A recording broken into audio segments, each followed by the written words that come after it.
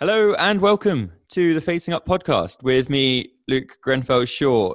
In 2018, at the age of 24, I was diagnosed with stage 4 cancer.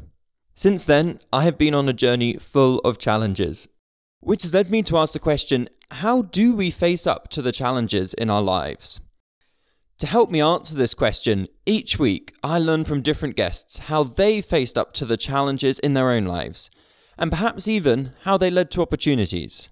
I hope that by listening, you will be better able to face up to the challenges in your lives so you can live your best life today. Today, I have Leon McCarron with me here in our virtual studio. Leon has had a life already full of experiences. He has done all sorts of adventures, from cycling from New York to Hong Kong, walking across the empty quarter, so a large chunk of desert in Oman and United Arab Emirates, and then more recently has been involved in setting up trails such as the Masa Ibrahim in Palestine, setting up trails in China, in northern Iraq. And I'm really excited today, Leon, to sort of talk about your journey, where the challenges have been and how they've changed in nature, I suppose, as well, from your earlier times to the present day. So thanks so much for joining me on Facing Up. Yeah, it's a pleasure. And it's a fascinating topic to get a little bit of a chance to dig into. Yeah, I'm really excited. I always look forward to these conversations. Can you just take us back? Where did you grow up? What were the kind of the circumstances? You're obviously a high-flying adventurer now, but where did you begin this journey? Well, I am from Northern Ireland originally. My mum's Irish and my dad's Scottish. And so we moved a few times between Northern Ireland and Scotland, Aberdeen and the sort of northeast part of Scotland until I was about 7 or 8. And then I spent the rest of my formative childhood years on the north coast of Ireland, which is a remarkably beautiful place. It's a part of the world which is really very small relatively, but as a child, it feels vast because I was fortunate to be able to get out into the countryside and run around. And I was one of those kids who spent more time outside than ever inside. And I think a lot of that part of growing up has informed some of the decisions I've made later in life. Certainly the interest and appreciation I have for the outdoors, the gratitude I have then and now for ever being able to get into the outdoors. And I say I'm sat in West London at the moment, very far from the wilderness. And I stayed in Ireland until I was 17, and I went to university in the southeast of England, and really stayed there for 3 years studying. And so I got to the age of my early 20s without really having ever had any experience of travel or getting out. My horizons were not very far off. I was pretty sheltered up to that point.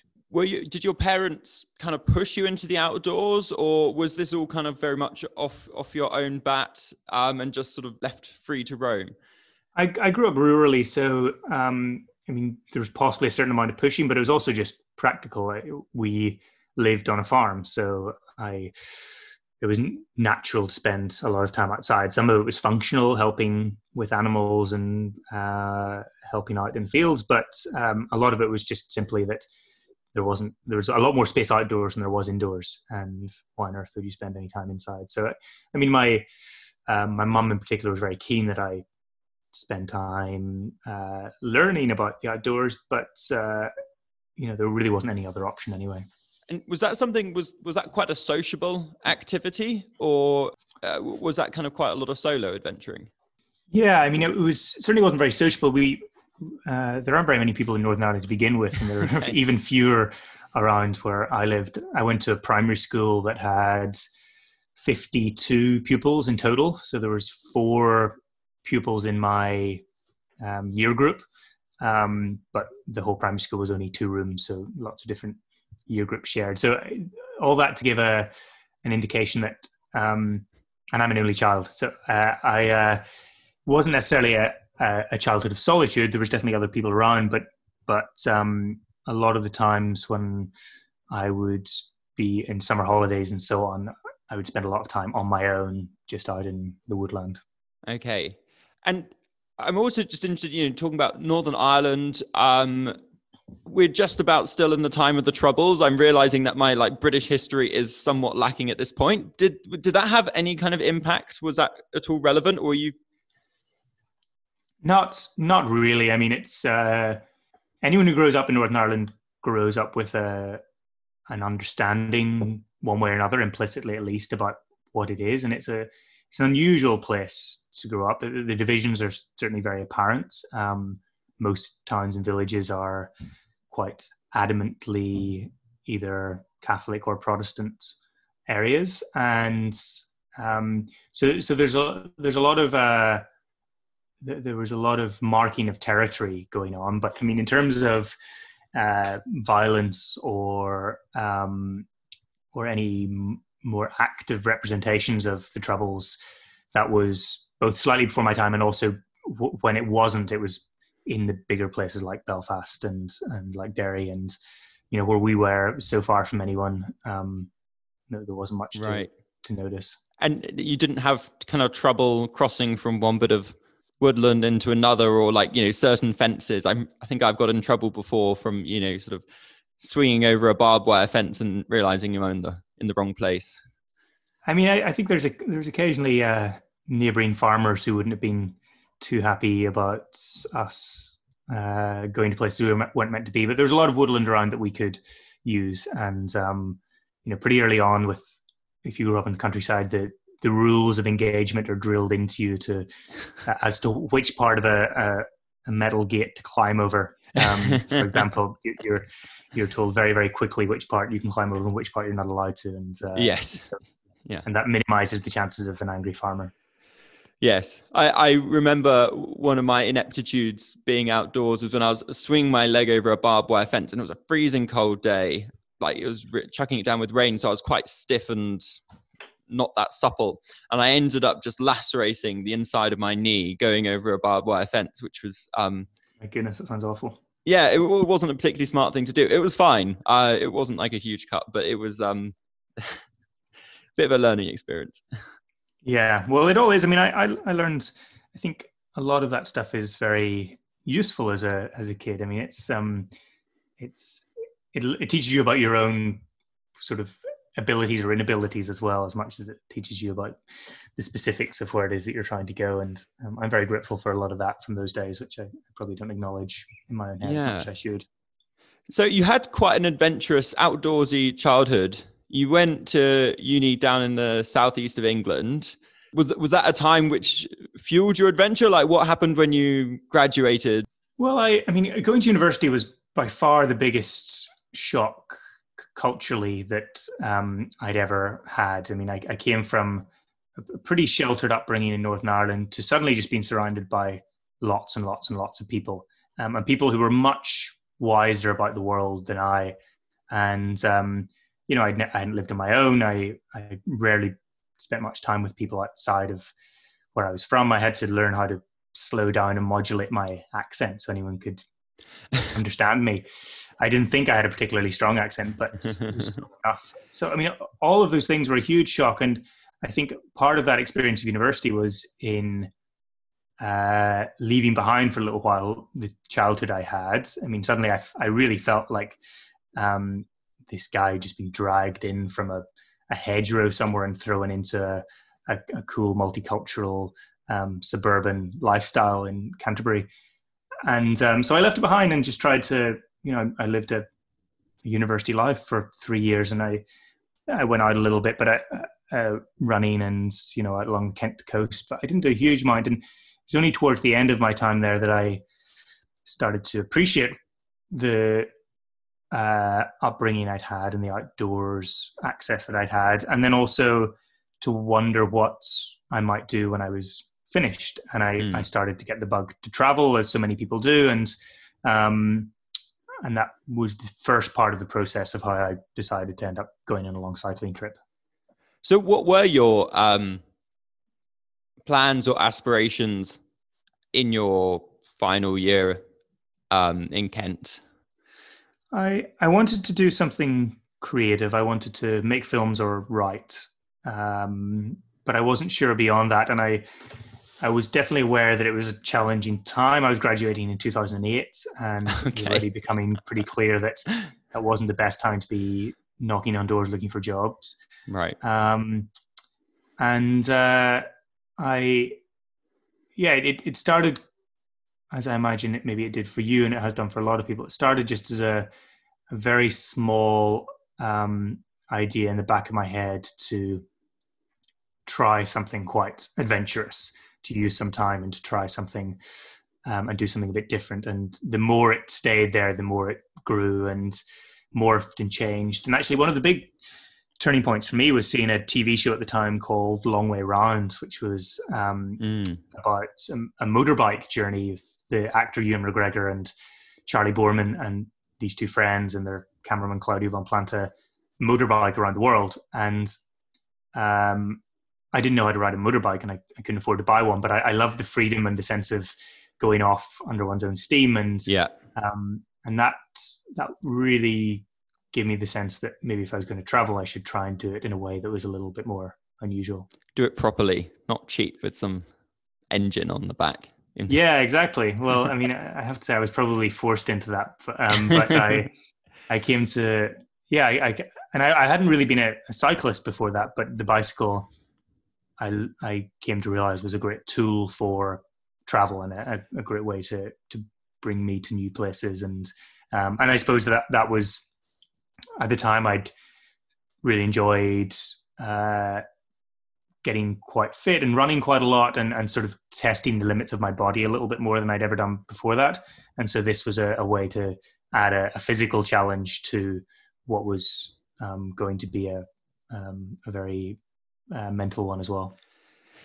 There's a couple of things that I think are super interesting. One, which is that, that idea in the back of your head, that little voice that says, oh, have you thought about doing this? And I think that now I recognize that as one of those voices that you should fan the flames of, because it tends to lead you in a really interesting direction.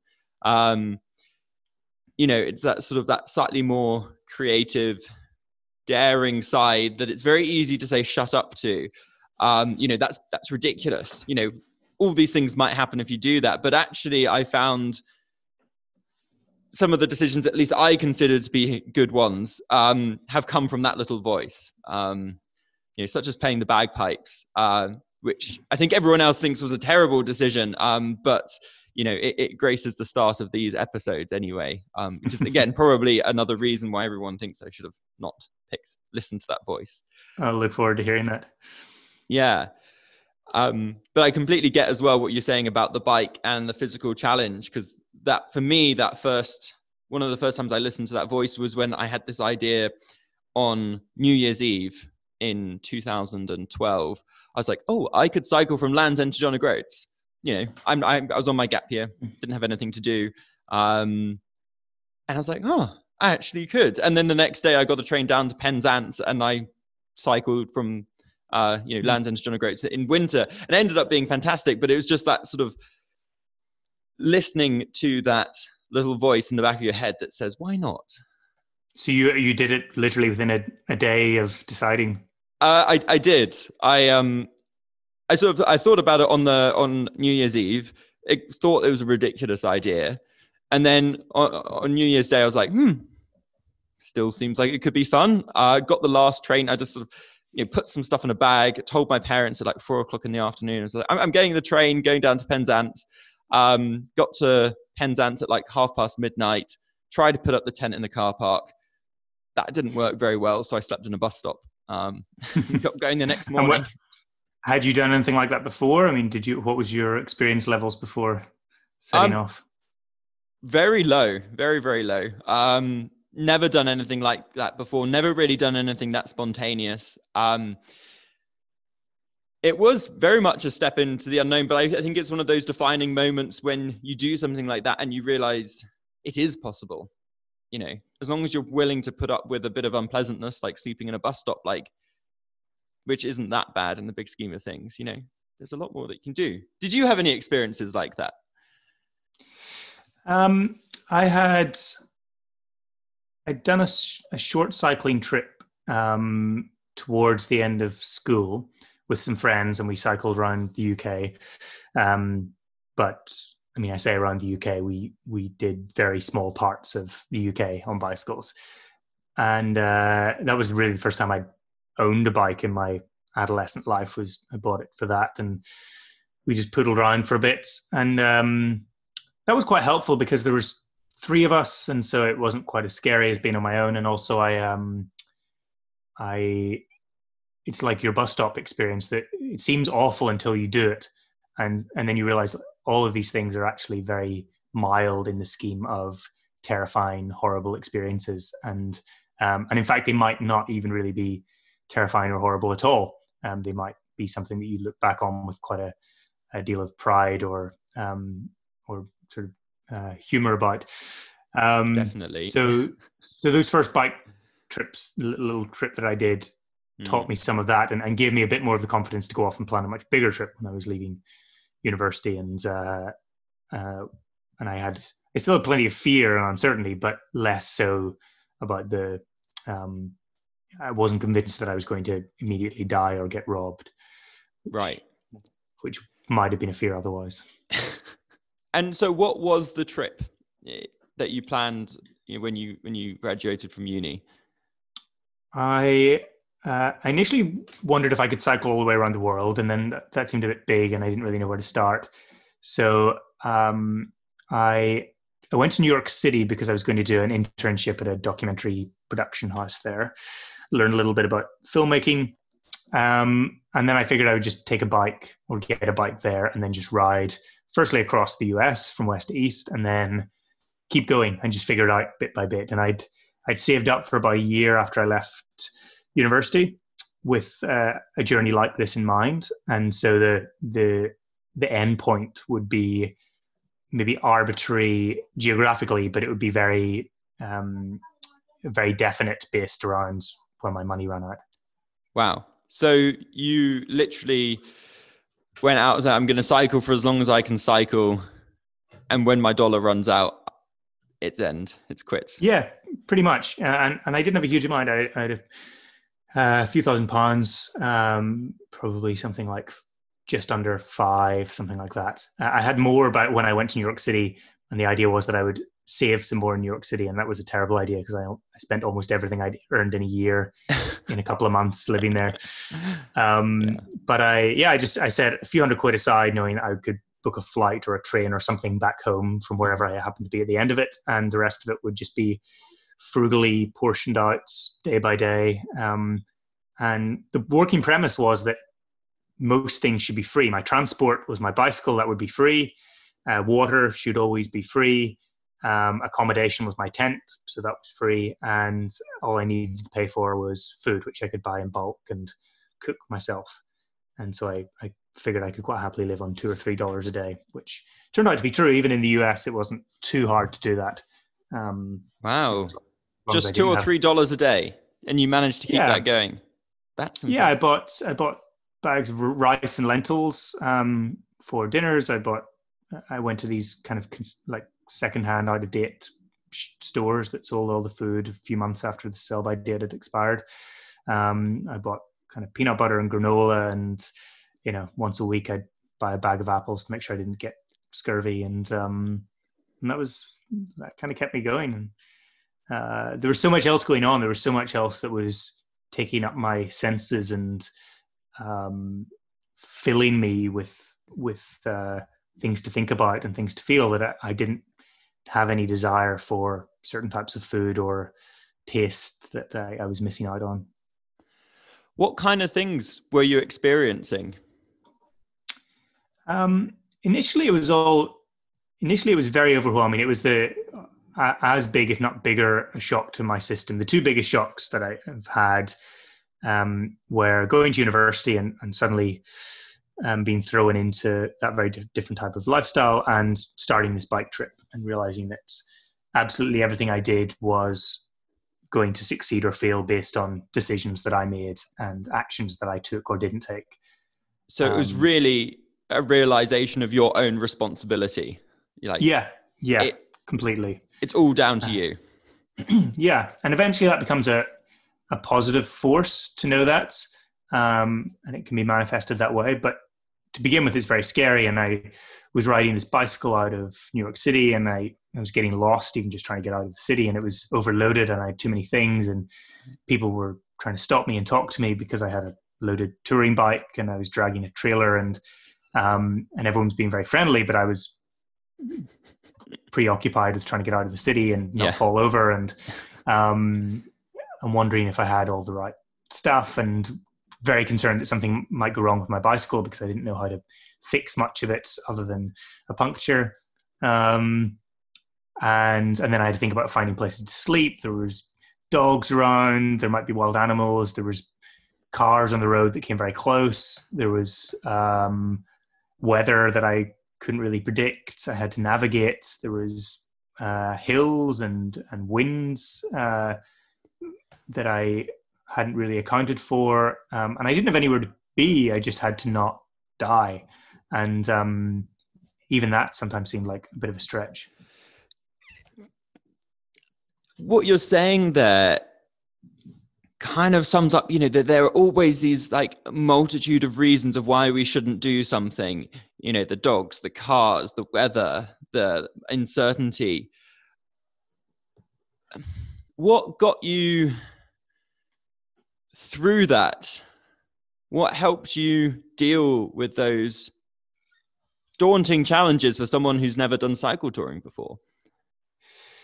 Well, I was happy to be naive to start with, because if I'd known more about it, I knew just enough to know that it was possible and not enough to know that it might be quite hard to begin with. Okay. Which is a really nice sweet spot to be in. And so I started, and then really what kept me going in those first 2 weeks was the fact that I was so far from home. I actually had no idea how I would get home if I wanted to. I knew I probably could, but the logistics of it would have been a real headache, and I didn't feel capable of figuring that out. And actually the easier option was to just keep pedaling, rather than think about how am I going to get to an airport, book a ticket, pack up my bike, or do I just give it away, where do I stay, all that sort of stuff. Much easier just to wake up, roll out of my tent, get on my bike, and just turn my legs in a circle and try not to fall over. And being so far away from home was, I genuinely think if I'd started this from home, I was inept enough that after about a week, I would have probably just returned home, because I would probably still been close enough to get my mum to come and pick me up. And being in the middle of a new continent, albeit one that culturally has a lot of familiarity to me, and I could speak the same language as people and so on, it still felt like a very different world. And I was I sort of made that decision to start far away from home, knowing that I would be forced into continuing. And I was glad for that.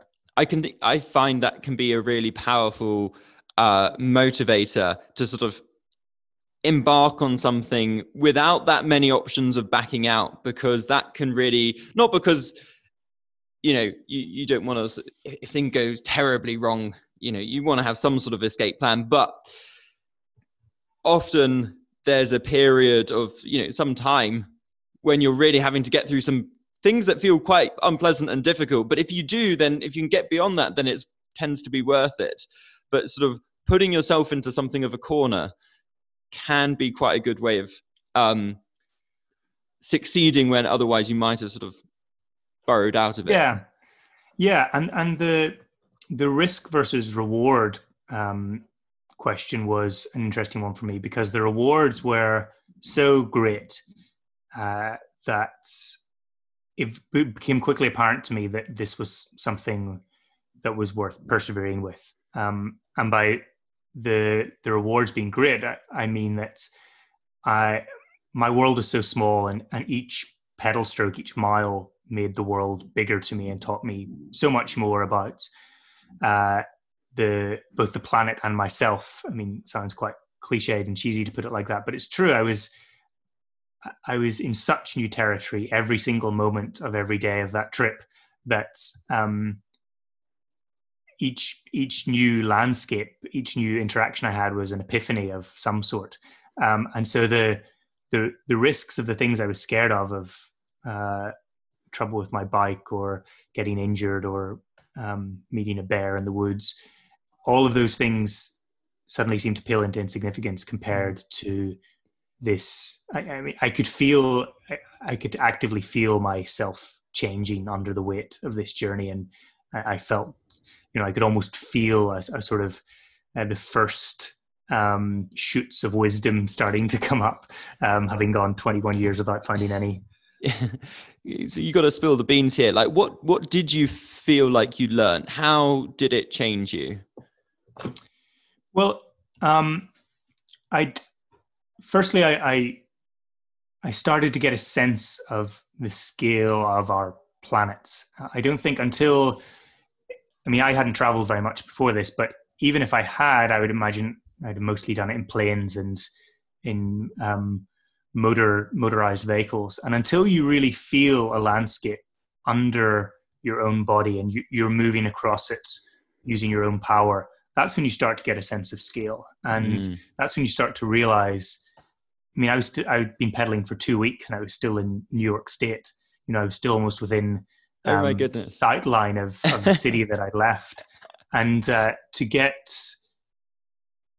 that showed me where I was, that patch of land, how big that was, how big the country and continent I was on was, let alone the oceans that surrounded it and the rest of the planet. And so that was each day I could look to the horizon and just imagine how much there was between me and that line that I might be lucky to see some of, but I would also never get to know other things about. So a lot of it was that. There was also, I was meeting dozens of people every single day. And I was getting little snippets of their life and they were getting the same of mine. And most people were very friendly and kind to me. And many people took me in, let me stay in their homes, and I met their families, and I played with their dogs, and I went to see their kids play baseball, and all of these little interactions that I had. And I didn't have enough information in my brain to be able to form a philosophy about humans and humankind and our propensity for hospitality to one another, or whether I felt like we were inherently kind or not kind, or good to each other or not good to each other. I was either completely ill-informed or I was too informed by the news cycle and the daily headlines. And suddenly here I was seeing it for myself. And later in that journey, I then started to, the next level of that is realizing that the interactions I had were based on another set of predetermined factors, such as my own background, my own privileges, the color of my skin, my accent, my passport, all of these things. And it was only later that I then realized how my journey might have been different had I looked different or sounded different or so on. So there's many layers to these, but that first one was very, very pure, a real sense of wonder at what a vast and generous world I was entering into. Yeah, and I think that's something we'll come back to later, I suppose, in a slightly different context when you touched on, I guess, the interactions that you had, and you said you're either sort of too well informed, or so not really that well informed at all, or kind of it was very similar to perhaps what you knew, and that seems to have been quite a formative experience, given your later direction in trying to really tackle the challenge of or challenging people's perspectives, particularly with people who groups of people who are portrayed in a certain and often negative way by mainstream media. Yeah. And to a certain degree, a lot of what I've been trying to do in recent years is exactly that: to replicate the experience I had, but to make it accessible to individuals and communities that would not often get a chance to do that. Because a lot of people who look like me get to go and do the sorts of journeys that I did. And they may or may not choose to do that. And it's, there's a huge amount of value in it. It still requires a great deal of fortitude, and I think it is as powerful as it ever was, but it shouldn't just be limited to by any of those other factors. And so I would like to, in any way I can, try and create more of an opening for these sorts of experiences that changed my life to impact upon others as well. Yeah, I mean, I'm very aware that we are both white, male, British, got a redback passport. And recently I chatted with Ryan Pyle, who's another adventurer. He is, white, male, Canadian. I would love to, I think this will be definitely a future podcast of talking to someone who is at least not male, and I guess some of the challenges that they've faced yes, there are challenges that we've faced doing adventures, but I wonder to the extent to which we've had it very easy and it is just the tip of the iceberg. Yeah, I mean, if it's looked at in relative terms, and I think that's something that I think is really important to acknowledge as well, is that the experience that you or I might have isn't diminished by the factors that are outside of our control, and we still create the circumstances for ourselves. We still do things that may push us to our physical and mental limits. We might take things on, as you have done, things that are at the very outer edge of what you think is possible, and you want to really take on something which pushes you in a lot of different ways and challenges you in many different ways. And so I don't think those elements are diminished, and it's very important that we remember how powerful those are to us. But equally, yes, there are a large number of people, a large number of communities who would find it much more difficult to enact their dreams or the types of challenges they might want to self-impose upon themselves. They might find it much harder to have a way to do that. And so we should be, mostly we should just be very grateful for the privileges we have, and in the ways that we do try and use those for a good purpose as well. I think that is absolutely right. I think we are incredibly lucky. I spent some time in Greece, just a few days, and spoke with some Syrian refugees, and what we can take for granted. There are so many things that we can take for granted, but we can take for granted that we could start an expedition in New York or in Spain, and for them it is, for those people I spoke to, it would be basically impossible for them to leave Greece, and it would be very challenging in other ways for them just to leave the city that they were in. And of course, that is just a tiny part of it. So you did this cycle ride. You got to Hong Kong. I think it was 14,000 miles you did? Yeah. So that's a pretty long way. You made that money go quite a long way in a very literal sense. I did. And it is a long way. And I could have kept going. I would have been happy to keep going. But the money had run out. And also, I wasn't too sad about going home either. So I ended up going home. How long had you been on the road? It was a couple of years by that point, because I stopped off. I stopped off in New Zealand for a while, and a couple other places as well for a couple of months. Okay. There. Very briefly, where did you go? You started in New York, and what was? So I went across the US, and then I rode down the West Coast. I got as far as Mexico, and then I sort of changed my mind and came back up. I'd met a pilot who reckoned he could get me a free or very inexpensive flight to New Zealand, which he did manage to do. Wow. So I suddenly ended up in New Zealand, which was a very totally new territory. I hadn't planned to go there. So from that point onwards, all my other plans fell apart, but New Zealand, Australia, and then up through Southeast Asia into China, and eventually curved back around and came down to Hong Kong, where I knew a couple of people and figured that was a good place to take stock. And then from there, I flew to Europe and rode back across Europe to have a sort of final foray before I came back to what I assumed was going to be more of a normal lifestyle. I had no idea what waited me at that point. And actually, one of the biggest challenges of all of this was coming back from this wonderful, life-changing, life-enhancing experience, feeling full of wonder at the world and, feeling full of confidence in myself, and coming back to have no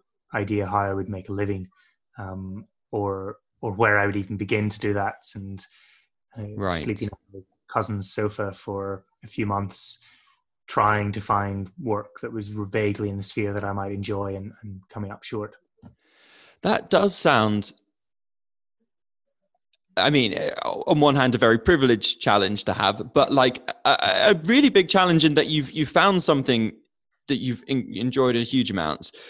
You've, it sounds like you're quite much more comfortable perhaps than you'd ever been in your own skin. And then you come back to the UK with a different value system that basically says, what you've done is perhaps great, but we're not really interested in you in that way. Unless you can do a spreadsheet or whatever it might be, what you have to offer, Leon, isn't necessarily what we're interested in. Yeah. I mean, it's funny looking back at that time. I don't remember too much. I mean, one of the great things about the human brain is it blocks out a lot of pain and suffering. Okay. So you remember broadly the type of experience you had, but you don't remember the specifics of the struggle or the suffering, which I think is probably something we can be grateful for. But I think at the time I held on to things pretty lightly, and I knew for sure after that trip that I wasn't going to settle for doing something that I didn't really enjoy, or that I didn't think was worthwhile, or that I wouldn't be very good at. And I kind of made my peace with the fact that I would rather go and do something somewhere else, go back to New Zealand and work on a farm there for a few years, than take the sort of job that a lot of my peers had taken in London, and were doing very well and were building a nice life for themselves. And whilst I was admiring of their decisions because it seemed to suit them, I just knew that I couldn't do it, not in good conscience. Was that difficult? Did your friends understand? No, not really. But I think I've probably always been a bit unusual, to be honest. And I don't, it's very hard to self-prescribe with any of this stuff. But a lot of the things that seem to make a lot of sense to me don't necessarily make a lot of sense to friends and people I grew up with. And I've gotten kind of used to that. And perhaps I've now got a community of friends and colleagues around me who think along more similar lines. But my value system was definitely quite different. And people couldn't understand why I would want to do that and wouldn't want to join a more standard career path. But never even, once I'd been on that bike trip, I couldn't even entertain the idea. It just, it wasn't going to work for me, and I wouldn't have felt fulfilled doing it. So it wasn't an option. Okay. So what did come next? Well, when I'd been in Hong Kong, I'd met with a cyclist called Rob Lilwall, who had ridden from Siberia back to London over the course of 3 years and wrote a really wonderful book about it. Yeah, it's fantastic. Really wonderful book. I really enjoyed it. I'd met Rob at his book launch, actually, initially, before I set off on my trip. And we didn't know each other very well at all, but he did say to me that if I made it to Hong Kong on my bike, I could come and stay. So I did a few years later. And Rob was still keen to have me to stay. And so I went, and we got to know each other, and we decided that it might be really interesting to try and explore more of China. And Rob was looking for someone who knew how to use a camera. I was looking for something to do if I was giving up the bike trip quite soon. And so we spent, even after I got back to London, we spent 6 months trying to make that work as an idea. And we eventually did. Through Rob's contacts, we got a commission to make a TV series about it, which was remarkable given that neither of us had much experience in that sort of thing. It was very much out of our league of expertise, but someone took a chance on us. And so I just tried to keep things ticking over and give myself enough time to, I didn't rent an apartment or do anything like that. I just slept on friends' sofas and did a little bit of kind of copywriting work, which brought in enough money to pay for some food. And then I spent the rest of my time planning this trip and eventually flew to Hong Kong and started walking, and then flew to Mongolia and started walking back across China with Rob. Wow, that's quite an adventure. But before we came on air, we talked a bit about actually what perhaps you considered to be a challenge changed quite a lot from, I guess the start of your bike ride. There were a lot of things that you felt quite unsure or perhaps a little bit, daunted by. But you said to me something that was quite interesting, that, now you feel that was almost, that had ceased to be a challenge, or that kind of adventure at some point, it kind of ceased to be so much of a challenge. Is that right? Yeah. I think all of us have an ongoing relationship with the idea of challenge and what it means to us. And you will have had that. I mean, your understanding of it, I'm sure, will have morphed and changed remarkably through your journey. Definitely. And in a very different way, mine did too. It was about the biggest challenge I could imagine, going off on a bicycle and fending for myself and seeing if I could get back home again. And I did that, but and then it was a huge challenge to try and turn what I love doing into a career, and get a TV show contract with Rob, and then a challenge to try and walk across 3,000 miles of China and to combine that with shooting a TV show, neither of which were things I'd done before. Phenomenal challenge. Yeah. I tried to do some filming and like on the start of the Bristol to Beijing cycle ride, and like, my goodness, it's really difficult.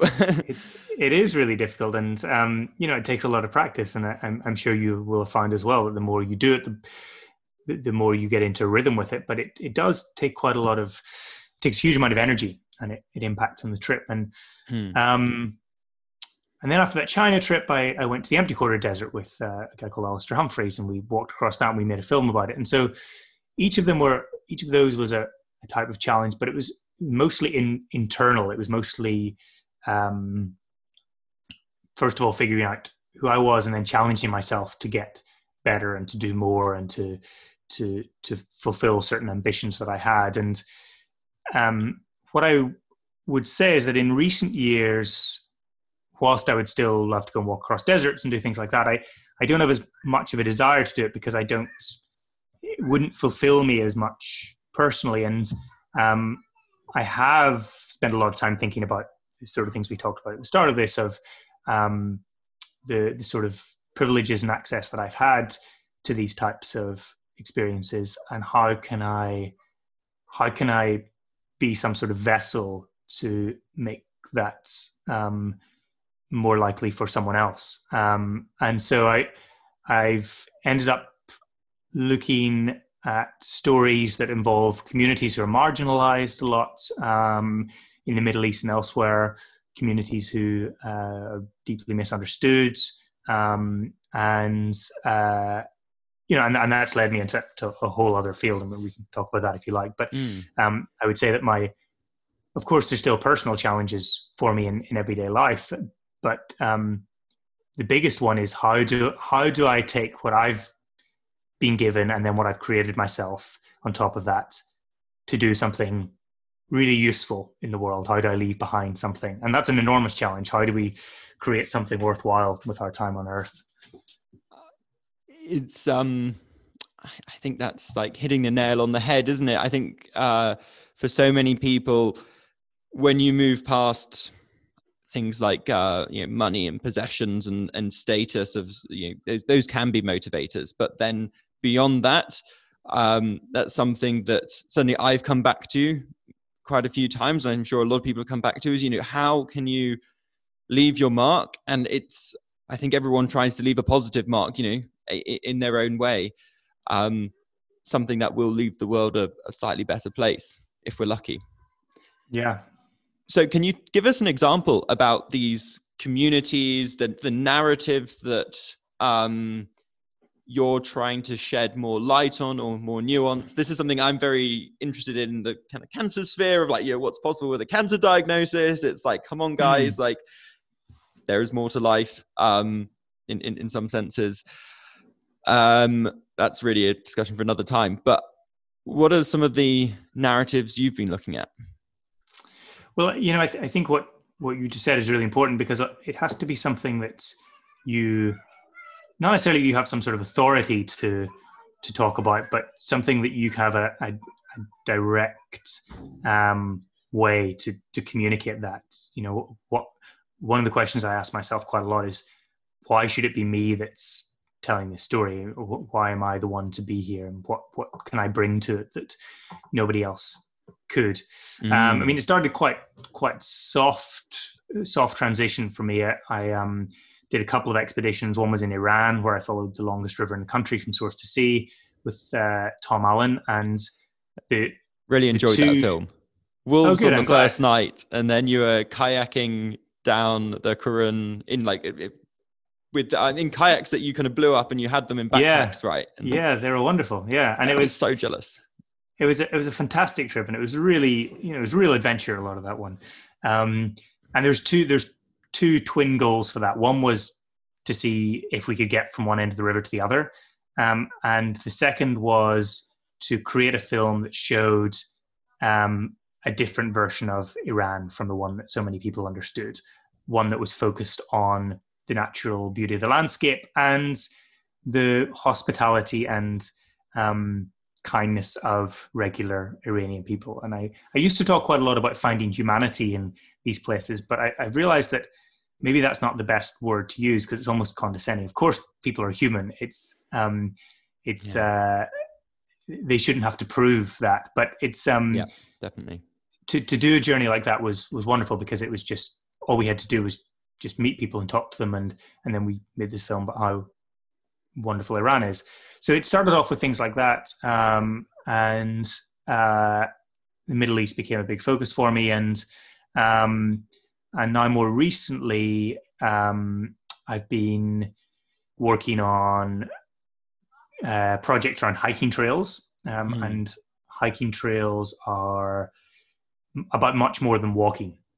We're so used to them in the UK because they're everywhere in most of Western Europe. We're very fortunate to have them. Tell us more about hiking trails, because I thought hiking trails were just about walking.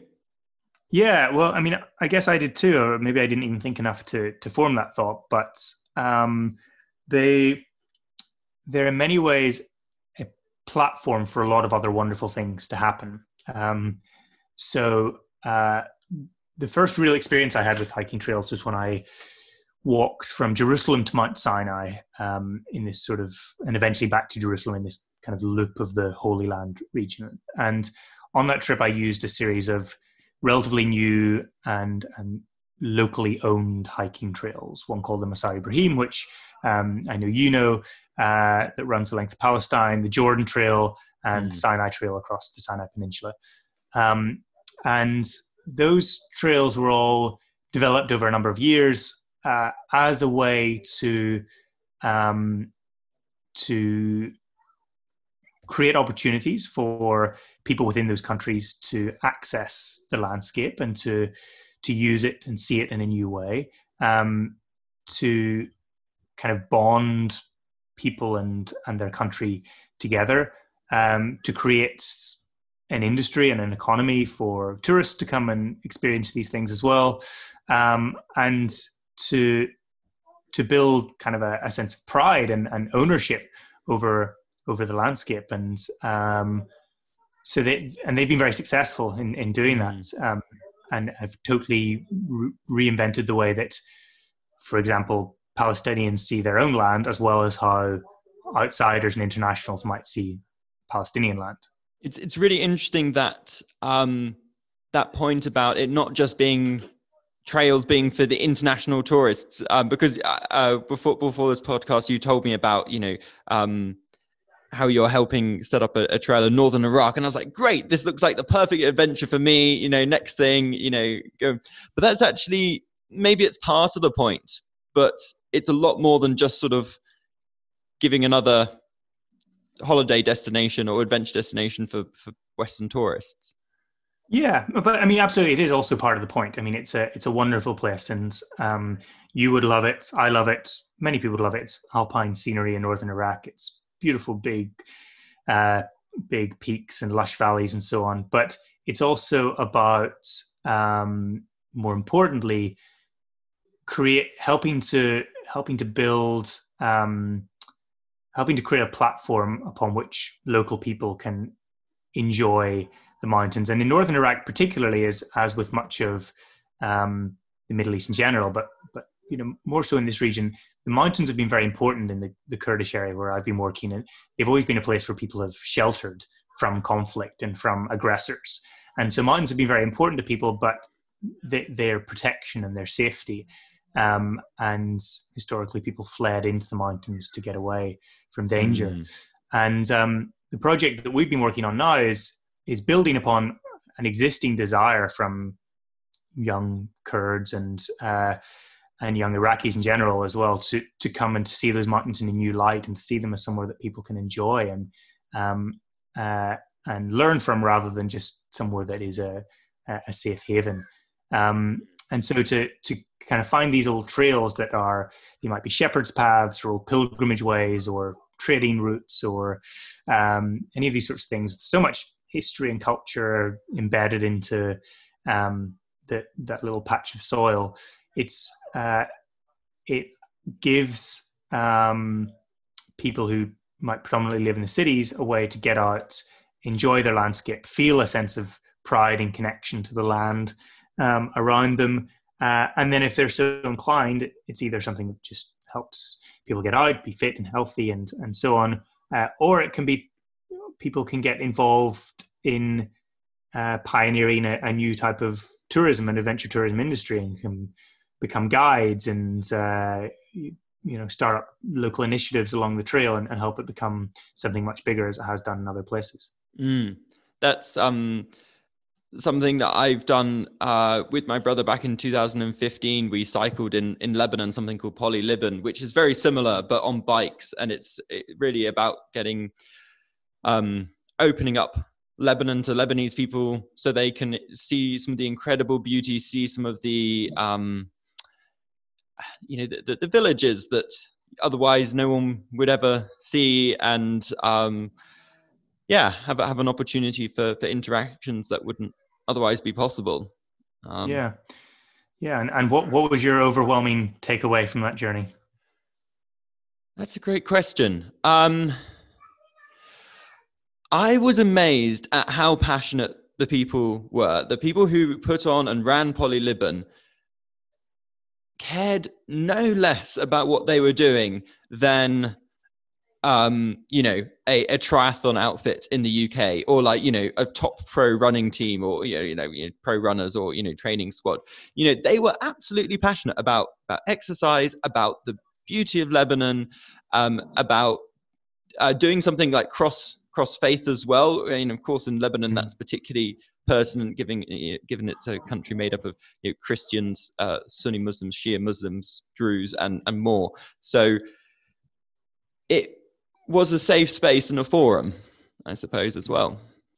Yeah, and trails in the act of hiking or cycling, they're all very non-threatening activities, right? And they involve, they are sport, but you're never in opposition with each other. It's kind of people moving in the same direction and being alongside each other, and it's all very conducive to creating a way for these sort of dialogues to happen. And I also want to I'm sure some people might be thinking, Iraq, isn't that a dangerous place? Can you tell us a bit more about the Kurdish region before we move on? Yeah, I mean, Kurdish region is autonomous from the rest of Iraq. So it's still Iraqi, but it has its own government. It has its own borders. it has its own regulations for entry. So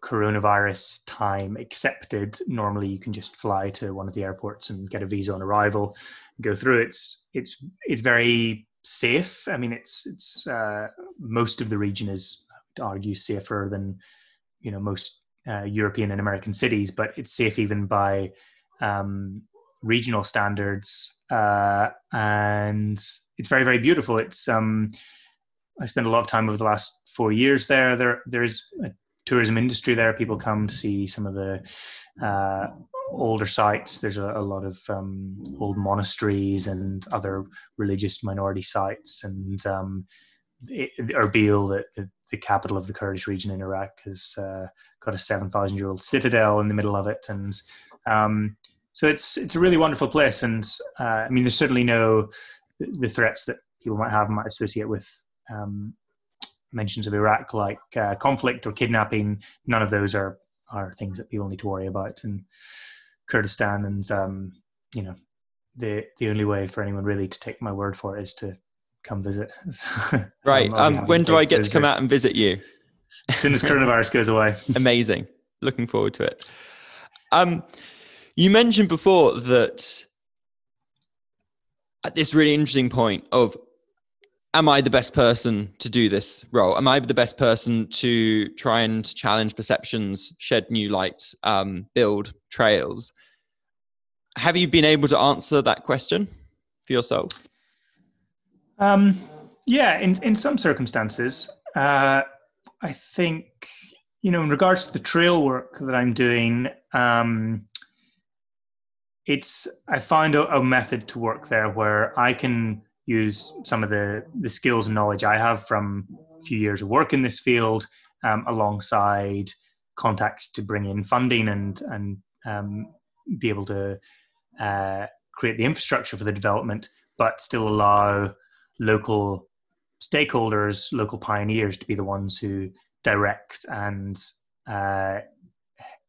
shape the vision of the project. So it's still something that is very locally owned, and I just use the attributes that I can bring to help that come to life. Other things are more difficult. I mean, I do some work as a journalist, and I love writing stories about certain communities, and I've done a lot with communities like the Samaritans community, who live in the West Bank, who are possibly the smallest and oldest ethno-religious group in the world. And these are the Samaritans of the Good Samaritan, right? Yeah, exactly. Of the Bible times, the Jews from Judea and the Samaritans from Samaria, as those regions were 2,000 plus years ago. And so the Samaritans, there was 1.5 million of them in the Roman era. There's now just over 800. And they have this very odd but wonderful existence in the midst of the Israel-Palestine question and everything else regionally. And I've written a lot and done a lot of different types of projects with the Samaritan community. But with stuff like that, I sometimes wonder, is there someone better placed who can tell this story from a more local perspective, or who's got a different insight? And in journalism and crossing into some aspects of adventure and adventure writing in particular these days, I think that's a question we've got to ask, is what value do we have in sending out international correspondence to a place if there's someone in that place who can already tell that story? Is this the end of the era for foreign correspondence? And probably not, because there are people with certain types of knowledge who will who still have a purpose to go places, and still the reality that most audiences want to hear from someone who they feel they have a connection with previously. But I think it is a time to lift up local voices, to lift up voices from minority communities, and help people tell their own story rather than have outsiders like me always be the one to come in and tell it. Has that been difficult to make a career out of it?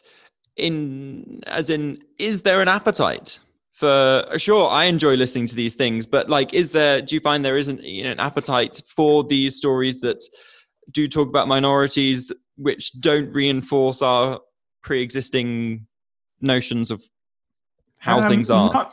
Not really, to be honest. It's not. It's much. I mean, so one example is that I went to southern Iraq at the end of 2018 to join a pilgrimage, which is called Arba'in, which is the largest annual pilgrimage in the world. So between 20 and 25 million Shia Muslims come to walk between two holy cities in southern Iraq, and they walk.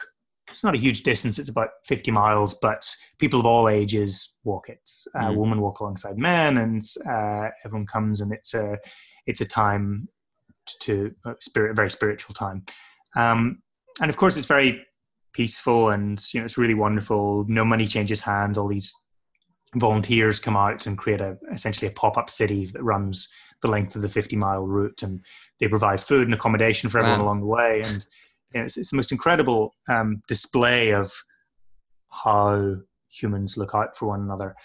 And very little's been written about it. And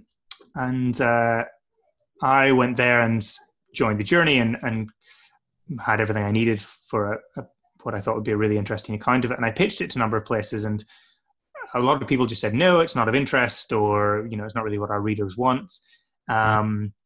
And eventually when I did get it commissioned, and I'm very grateful to the publications that did commission it, a couple of them said, to be honest, in order for us to run this, we need you to feature in it. We need you to tell it as a sort of first person narrative account of your experience of being there.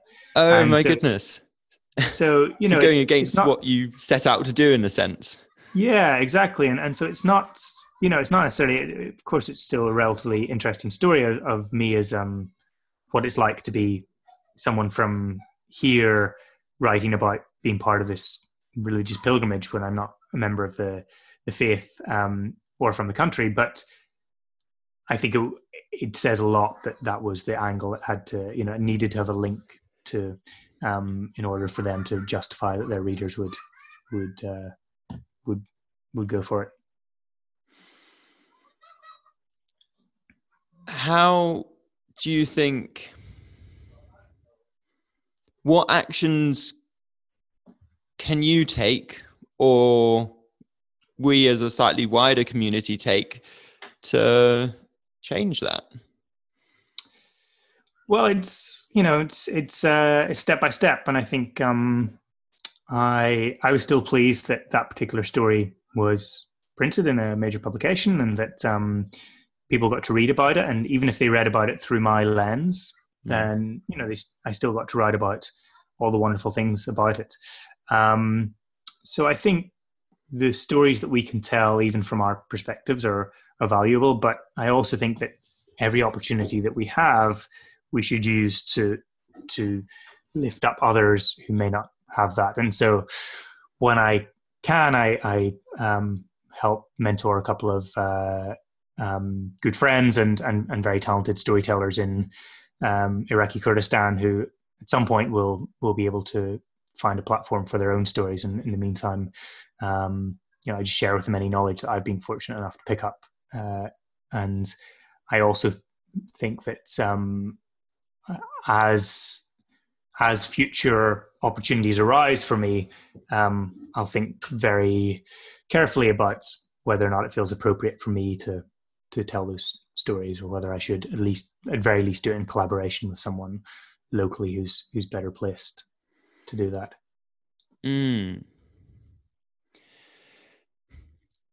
So when you started and you went for your long distance ride, that took you out your comfort zone, and there are a lot of challenges in that. And then after a few more adventures, you kind of realized you'd been selecting the challenges. You'd been sort of still very lucky to be able to put yourself in these challenging situations rather than just having challenge come along. And now you're working in areas where people do have these challenges. Whether it's internal conflict, losing people very close to them. how well do you feel that you're able to relate to people who have lost their families or their homes, or seen some pretty horrible stuff? I mean, experience, there's only so much we can ever really walk in someone else's shoes. And I think I can never truly feel what that person feels, but I can empathize and I can do my best to imagine. And I can just, I mean, the best thing I find is to just try and let my guard down and respond as humanly as I feel fit. And there's a sort of sense sometimes when you hear stories that are very difficult that you try and project a response in a certain way because you want the person you're speaking to feel that it's managed and that you're not taking on their woes and making them your own and so on. But if I hear pretty harrowing things, as I do sometimes, then those things are really awful, and sometimes just to acknowledge that is the best possible thing. And also, there's nothing I can really do about that other than just listen. But what I can perhaps do is I can listen, which does help. And if I'm writing a story, often people like their story to be told. Often I find that nobody's really taken an interest before, and it's of great value to have someone willing to tell that story and put it in context. And I always try and think, what can I do here that other people won't do? Why am I here, basically? And it's what can I to create something positive out of it. And with a trail initiative or a storytelling project, each of those pieces becomes one more building block in trying to create something good out of the situation. I think what you said there about your words or presence can't nearly all the time can't solve the problems, can't change the problems happening, or can't change the past. But being there with someone through that emotion can, going down onto that level of where that person is, can be a very helpful and positive thing. Tell me about it from your perspective. So from people that you have, let's say, friends, family around you, how did people react to your journey and your diagnosis, and what did you find was the more helpful types of reactions for you? Yeah, so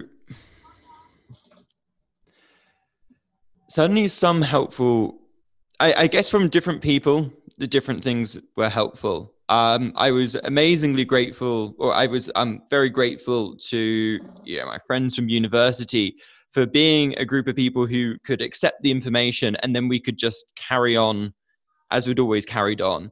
And I didn't have to feel like I was sort of, special or different. We can, have a good time, play games, have a few beers, and that was as normal. And that having that sense of normalcy was very, very helpful. I think what was often difficult is, I think anytime anyone says, I know what you're going through, I know how it feels, like even if they'd had been through something similar, you're like, bullshit. Like, you don't know what I'm going through right now. So I think that's always something to stay away from. I think you can echo back, if I'd said, God, like this just feels so tough right now, and I'm really scared. I think saying, crikey, I can it sounds like you're going through something which is just incredibly tough and scary. It sounds like you're just kind of saying exactly what they just said.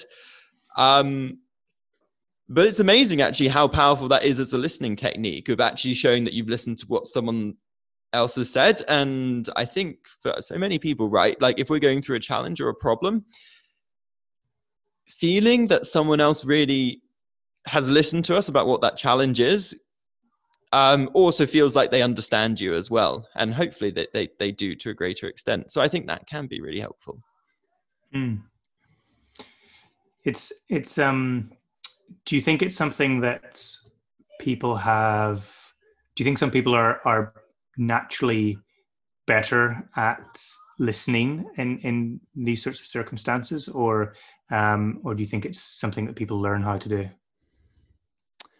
I think there's a bit of both in that. I think some people tend to just give more time and be more patient in listening, and I think that might be to a large extent, a reflection of priorities that we've either grown up with, or we've seen our parents do, or other people that we admire, or we've made a conscious decision about that. But I think there's a large part which is also learned. Like, before I, received my diagnosis, before I lost my brother, like, I think I was pretty insensitive, not in a callous way, but like, I just didn't get it. Like, what was loss? What was the challenge of cancer? Like I had my exams to study for. I had my life to go out and live. I didn't have time to like hold people's hands as they went through challenges. Like, I don't sound very good here, but I think that's, to a large extent, I think that's true. And I think it's true for a lot of people, unless you've gone through a challenge or you've had a friend or a close, someone who's close to you go through that challenge. Or I think books can be, I think that's the beauty perhaps of books and great art, is that it can help you get inside the mind of someone else, and that will really great art, it'll stay with you for a bit. By art, film, books, photography. Would that be your advice to people then who maybe have feel like they have not necessarily gone through anything of great difficulty themselves, and might want to check themselves as to how they help, how they empathize more with others? Would your advice be to read more, to watch more, to engage more? Yeah, I think certainly engagement. I think, it's not a case of simply, watching and reading random things, I suppose. It's, I'll probably have a think, and if I get some good ideas, I'll put it in the links below, the things that I found really impactful. But actually, I think this is one of the aims of the podcast, is to give this space where if you don't know what it's like to be sexually abused or have that experience, that this is a place where you can hear about what that has been like for someone else. And that might, be something that you take away and think about for a long time. Yeah. I think this is something it took me a lot of years to realize. But there is a responsibility in all of us to educate ourselves about what others might be going through, and to educate ourselves on how to best position ourselves to be there for those around us, and whether that's in very specific scenarios, or whether that's just in a broader sense to be a crutch to help people when they're in need, individually or as communities. I more and more strongly feel that the older I get and the more I travel, that certainly someone like me has no excuse to live an insular life and just look out for myself and have no experience of the outside world and people who don't have what I have. And which is a change from what I might have thought a few years ago, because I would have previously probably subscribed. As long as I wasn't doing any harm, it was fine. But I think we're built for more than that, and we're capable of more than that. That's a fascinating word, responsibility. I hadn't ever thought about it like that, that we actually, it's not necessarily a choice, but it's a responsibility to be conscious about others and look out for others. I definitely didn't think of it. I'm not sure I still think of it. I mean, I'm not sure at this point I think of it like in those terms, but I definitely didn't in the past. But that's going to stay with me, the responsibility to look out for others. I think it is. And, how we all interpret that is up to ourselves. And there's no exam on this, right? Like, it's not like we ever get tested to see whether or not we did it right or how much we did. It's just within our own conscience that we live with that. But the more I, especially at times like this, when we're in the midst of a pandemic and a lot of things are brought into sharper focus, it's a time for, I mean, it feels to me like the whole world is kind of collectively inhaling at this point. And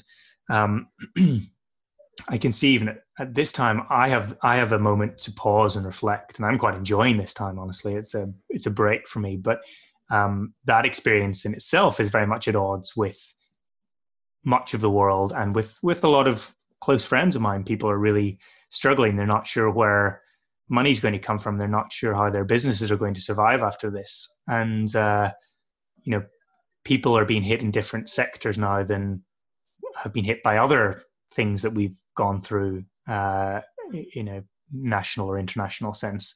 And so even just this moment in time brings this to the fore for me, and makes me once again reassess. It's probably quite a good thing to do reasonably regularly, is reassess where we're each at, and what we're trying to do, and what we are doing, and what we could do more and better.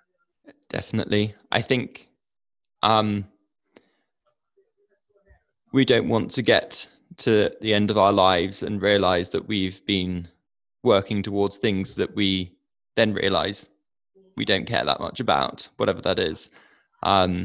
And so I have also been reflecting in this time, which is bizarre because I thought I'd kind of had the kick up the arse that I would ever, the biggest kick up the arse I'd ever need to kind of get my priorities straight. But, no, I'm thinking about it again. I'm like, okay, what do I really want to do? What do I really value? What's important? And I don't think it ever stops. But also what I think you've done, and what which is the thing I find particularly wonderful and inspiring about what you've been doing from when we first met, is that you use that as a springboard to launch onto everything else, and each of us needs something to start us on that. And I'm sure if you could choose, you wouldn't have chosen the way that it happened for you, but you took something that could have crushed many people and used it as something really positive, and not just for yourself but for others. And I think that's it's very hard to, I try and never be prescriptive about this. I don't feel like I'm in any position to be telling anyone else how to live their lives or what they should do. But if I speak just for me and you, I can say that I think what you've done is wonderful. You've taken a very personal experience and a very challenging one, and you've turned it into something that you're using to better yourself and to reach out to others as well. In my constant challenge and ongoing challenge is, how do I do things that I could be proud of, that I think will make something better somewhere and will impact on someone's life positively. And if I can do that, even just once, even just a handful of times, I'll be pretty happy with that. Yeah, I think it's a double positive. One, there's a positive impact on the wider world, and two, there's an internal positive impact, because I don't think there's anything more rewarding from my own experience than seeing good come about from actions or projects that one has put like a huge amount of time and effort into. Can we finish by, can you tell us about one project or story or something that you worked really hard on and the impact that that's had? Yeah, I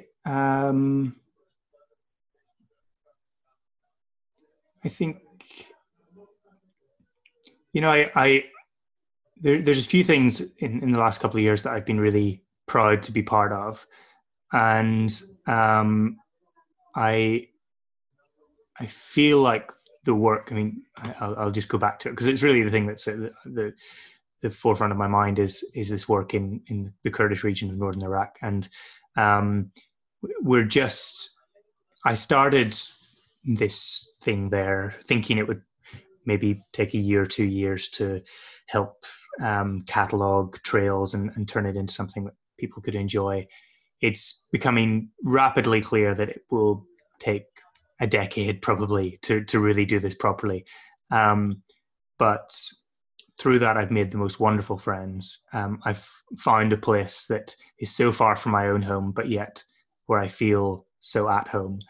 And I can, because I've been there from the very beginning of it, I can see already how it's helping impact on people's lives to have the facility there and the promise of more facility of trails and jobs and everything that comes alongside it. So that's something I'm proud to have been involved with at this point, but I hope we could have this conversation again and I hope we do in another 6 or 7 years, and that it's something I can really point to and say this is something, and I'm just a small part of it, but it's doing real good. I'm really looking forward to that conversation, and I want to meet you and raise you and say, let's actually have it out in Kurdistan. Absolutely. Well, we'll arrange a time in a nice section of trail, and you'll be very welcome to come out. Perhaps you can swing by on your bike. I can't wait. Leon, it's been really fantastic chatting today. Some very thought-provoking discussions in there as well. Thanks so much for your time. It's a pleasure. Yeah, thank you. And that was my conversation with Liam McCarron. I really hope that you enjoyed it. I was really struck by how Leon said that, crossing the empty quarter, these long distance, really seemingly very tough adventures, they were no longer sort of challenge enough for him, and that he saw that his calling and talents could be used to tell the stories of other people who were facing unavoidable challenges, I suppose. And yet he was also questioning whether he was the right person to do that. So that's definitely given me some food for thought. If you enjoyed this podcast, please do share it with your friends, your family, your colleagues, and tell them about Facing Up with Luke. Until next week, goodbye.